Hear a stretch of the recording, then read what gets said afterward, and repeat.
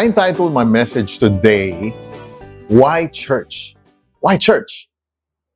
You go to church on a Sunday? Do you go to church? When do you go to church? And you've heard a lot about this, church. Well, church is really not a building. It's not a place. The original meaning of a church can be found in the book of Acts. It was referred to the body of believers of Jesus Christ. It's the people of God. It's not a place.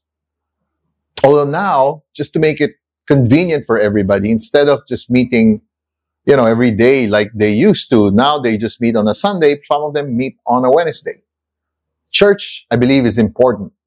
So I'm going to talk about why church. But before I do that, I'd like you to watch this video of me and my family when we helped plant a church in the U.S.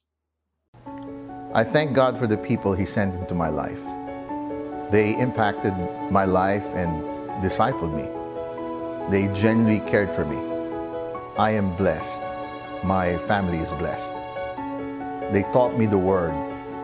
It's easier to live this life knowing the Word of God. I guess now it's my turn to disciple and care for others. God called me to the full-time ministry in 2002. With the blessings that my family and I have received from God, we really want to reach out to others. Our family moved to the United States in 2007 as missionaries. We moved to Florida. I was 10 years old, and I honestly didn't fully understand why we had to move. Until recently, when I realized that God had a way bigger purpose for our entire family. Moving to the States was a big step. It meant leaving family and the very best friends I had. I wasn't sure how the kids were going to react, but I knew deep in my heart it was the call of God in our lives. When I first heard the news that we were going to move to Florida, I was super sad in the beginning, but years later, looking back, I could see God's hand in everything that we did. I guess there were bigger things ahead of us that I just couldn't see at the time. We are church planters, and we're called to the mission field. We want to reach the families. We want to reach the next generation. We want to reach the communities, the schools, the marketplace. All of these we want to reach through the local church. And how are we to do this? We will do this through life groups and discipleship groups where the Word of God is taught. And we will make a difference, one person at a time.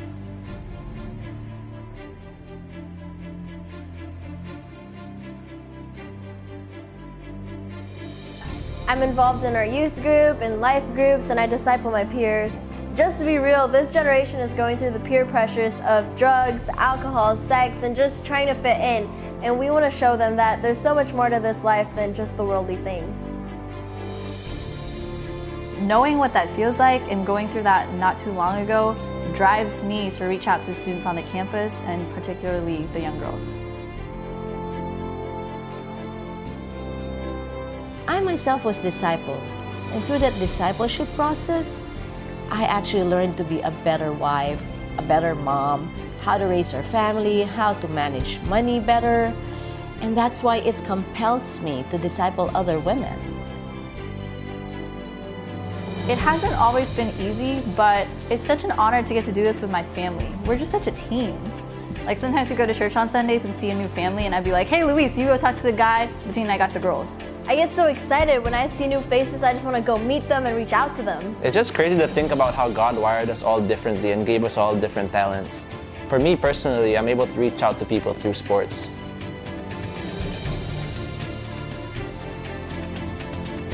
When I look around, I see Dad up on stage. Sophia does video and production. Bettina serving with her kids' ministry. My mom's out there running hospitality, greeting people. Luis in the back running tech. Luis heads the setup team, and my dad leads training. It's awesome getting to serve with my family. Life group is important to us. Discipleship is important to us. Relationships are important to us.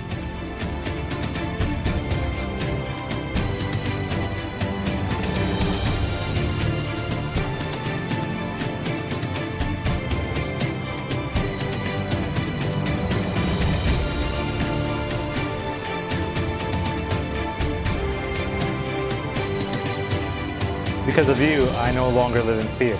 Because of you, I have a family. Able to live a life free from anxiety. My children got saved and baptized. We have a deeper relationship with Christ. Our marriage is restored. I accepted Jesus in my heart because of you. We are grateful to you, our ministry partners, for advancing God's kingdom with us. Thank you for believing in us. We thank you for partnering with us. And more than that, thank you so much for always praying for us. Thank you so much for being a part of our team. Thank you so much. We're super grateful for you. We wouldn't be able to do this without you. And we look forward to the next many years ahead with all of you.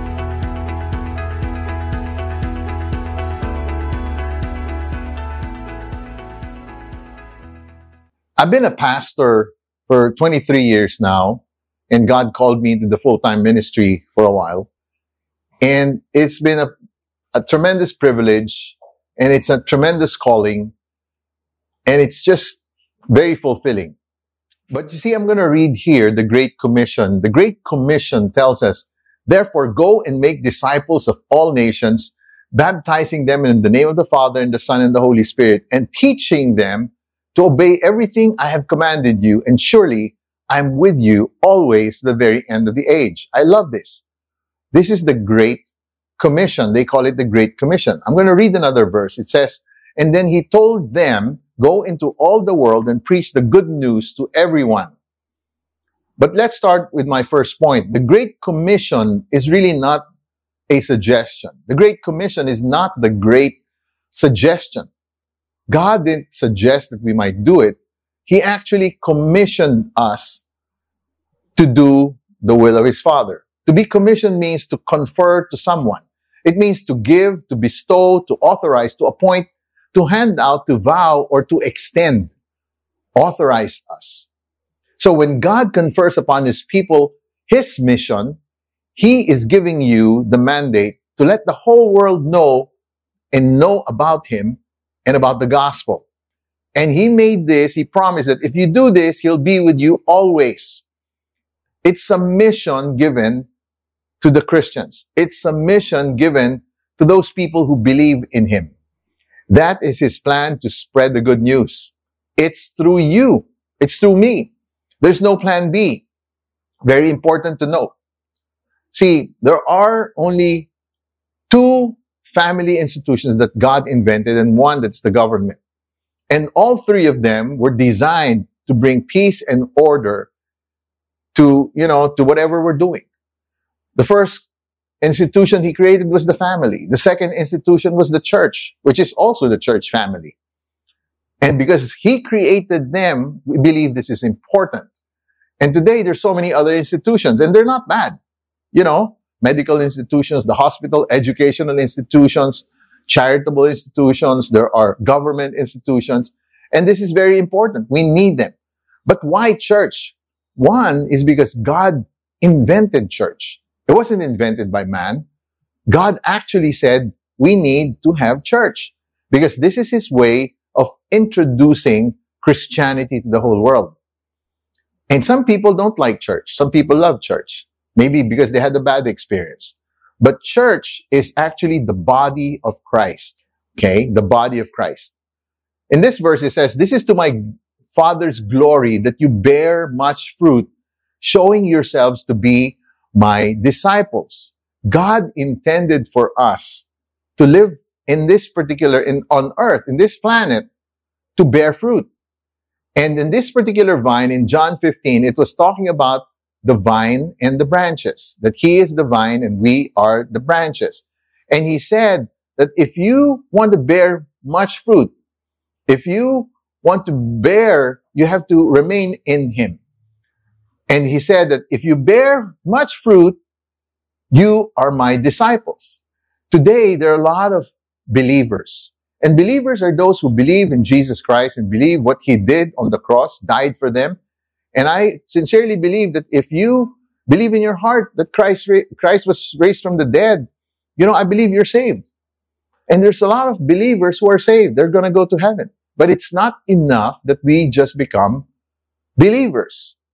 We have to become disciples. From believer to disciple. Because a disciple is a follower of Christ. Every Christian, every believer, is a minister. That's my second point. If you are a Christian, God expects of us to be ministers, to be priests. In this verse it says, but you are not like that, for you are a chosen people. You are chosen. Do you know that you are chosen? You are a royal priesthood. You are a royal priest. You are a priest. A holy nation, God's very own possession.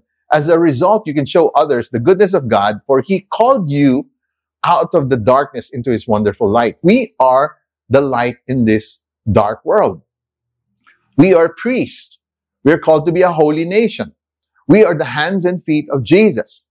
We are the physical manifestation of Christ, spiritual God. God is revealed through us. God reveals His goodness through you and I. Do people see the Christ in you? When they see you, they say, man, I want what you have. Because they see God or Jesus in us. Do we reveal His goodness? Do we show people about Christ? Are we good examples? We are the hands and feet of Jesus. When people see you, we should be setting the example. Just like Paul, he says, imitate me like as I imitate Christ. It's very important that we are ministering to other people. Every Christian is a minister. You minister first to your family, to your spouse, the people around you, to your co-workers. We are called to be ministers. My next point, every Christian is a full-time Christian. Full-time Christian. What does that mean? You're not just a Christian on Sunday. There's no such thing as Sunday Christians. We are Christians 24/7. Sometimes people change, They act holy and pure on Sunday, and then Monday comes, or Tuesday or Wednesday, and it changes. No. We're Christian at home, as we are in church. We're Christians in public. We're Christians in our private lives. Okay? And we are Christians. But today, there are a lot of believers and not disciples. There are a lot of consumer Christians and not contributors. We are part of this body of Christ that will contribute to society, that will be a benefit to society. We are people who will exemplify and show who Christ is through our lives. We're not just consumers. We're not just people who attend church and leave, log in and log out, and then go back to our normal selves. No.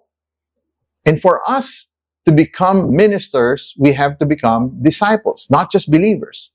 See, Christianity is not a spectator sport. I was just watching recently Quarterback in Netflix, and I realized, there's so many spectators watching a handful of players play the game of football. But Christianity is not a spectator sport. And I'd like to encourage you by showing you this next video.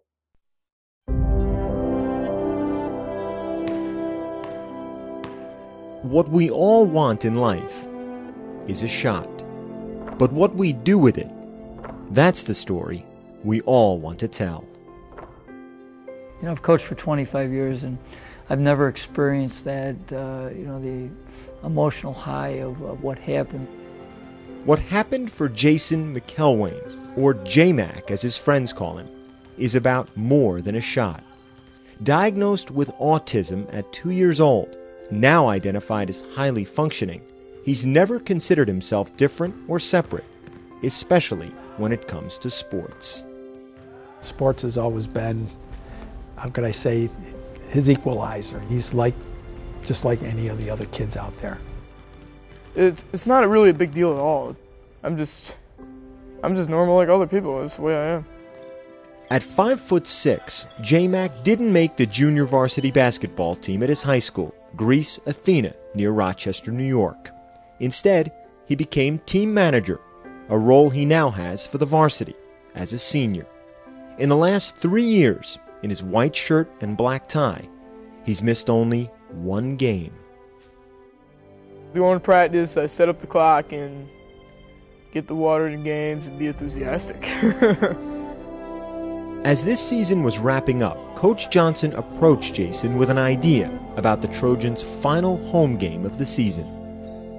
I said, I'm really going to look to try to get you in the game, but remember, I can't promise you that. And he goes, okay, Coach. February 15th, Greece Athena against Spencerport, senior night. With word out that Jason might play, the student section printed signs of J-Mac's face, just in case. And with 4:19 left in the game, with the Trojans up by 20, coach called down to the end of the bench for number 52. I just kind of turned and pointed at him, and he almost ran right on the court. He was so excited. Hey, Jay, you got to check in. So he hits the buzzer, and he doesn't go anywhere. It's like, now you go on the court. You know, he was so caught up in the moment. He came into the game, they all stood up and they put the signs, the pictures of him up, and I got really emotional. And I sat down and started to cry. With 3:46 left, Jason got the ball. When he missed that first three, I was like, oh, and then it airball, and I was like, man, I really just want to see him score one time. I put my head in my hands like, dear God, please, let's just get him a basket. Then, with 3:12 left, another chance. That third trip down the court, magic.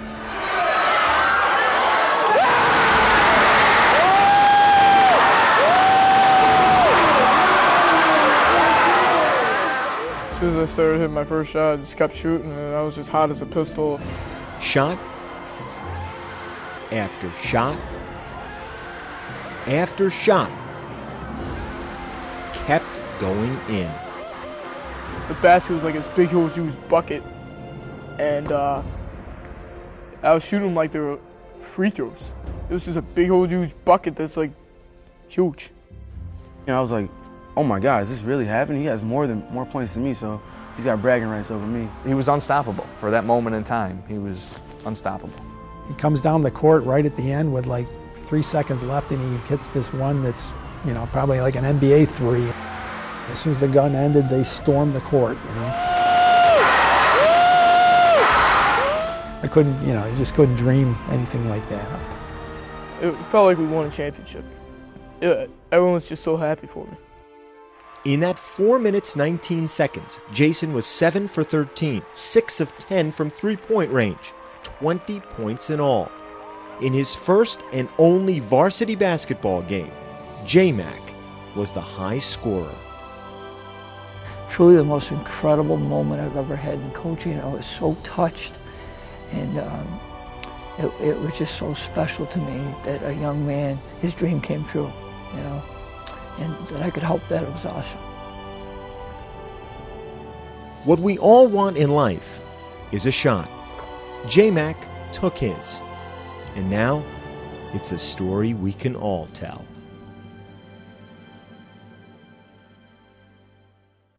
Wow, that's amazing. When I was watching that video, Jason McElwain, I realized God has given you so much potential. Just like Jason, he may be autistic. He was there encouraging the team, but he never played. He never played the game. He was watching people on the side. He was cheering for them. He was the water boy for the team. He was there during practice, but he never played the game. And a lot of Christians are like that. They just watch a handful of players do the work of evangelism, do the work of ministry, but God is not calling us to be spectators. God wants us to be part of the game.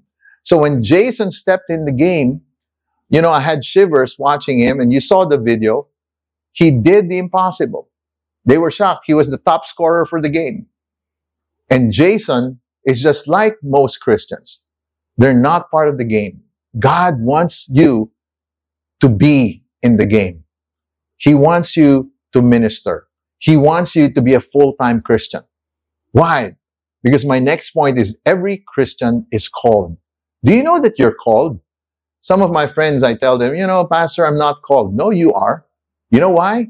The word church comes from the word ecclesia, meaning the called out ones. The moment you receive Jesus Christ, that if you became a Christian, you're already called. You're called to minister. You're called to make disciples. So if you're a Christian and you've given your life to Christ, you have made him your Lord and Savior, you are called. There's a mission. You're already a missionary. You don't have to be earning from the church as a full-time pastor, you can be a businessman but still be a full-time Christian. You can be a mom and be a full-time Christian. You can be, a farmer and be a full-time Christian. We are all, as long as you're a Christian, you are called and we are all full-time. No one's going to reach the people in your office except you. The pastor can't. No one's going to reach your co-workers except you. No one can reach your relatives except you. You are called. You are called to that particular vocation that you're in. But what is the church? What is the church? It is church is the fellowship of the believers. Let me say this. The original church is mentioned in the book of Acts. In Acts 2:42, it says, the people of God, the believers, they devoted themselves to the apostles' teaching and to the fellowship, to the breaking of bread, and to prayer. All of them were doing that. Everybody was filled with awe of the many wonders and signs performed by the apostles. All the believers, not some, all the believers were together and had everything in common. They sold property and possessions to give to anyone who's in need. Every day, they continued to meet together in the temple courts and in their homes. Every day, not just on a Sunday, every day. Wherever you go, the church is there. They broke bread in their homes. Wow, they had communion in their homes. They ate together with glad and sincere hearts, praising God and enjoying the favor of all the people. Church is 24/7, Monday, Tuesday, Wednesday, Thursday, morning, noon, and nighttime. And they were enjoying the favor of everyone around them. That is the body of Christ, the believers, not an activity that you go to on a Sunday. It's an everyday thing in your Bible studies, in your prayer time. The Bible says when two or more are gathered in His name, He is there. That's the church. And you know what happened? The Lord added to their number daily those who were being saved because it was real. It wasn't just an activity. It wasn't a Sunday event. It was an everyday thing. And this is the plan of God. This is why there is church. Because the only way the body of Christ is going to grow is through you. The only way the gospel is going to spread all throughout the world is through the church. And my next point, every Christian is to become more like Christ. As you become more like Christ, the world will be attracted to you. As you become more like Christ, things are going to happen for you, your relationship, your finances, your personal life. Everything's going to happen for you as you become more like Christ. See, God's more concerned about who you become more than what you have accomplished. God is wanting you to become more like Him, more like Christ. And that's the goal of Christianity. That's our purpose.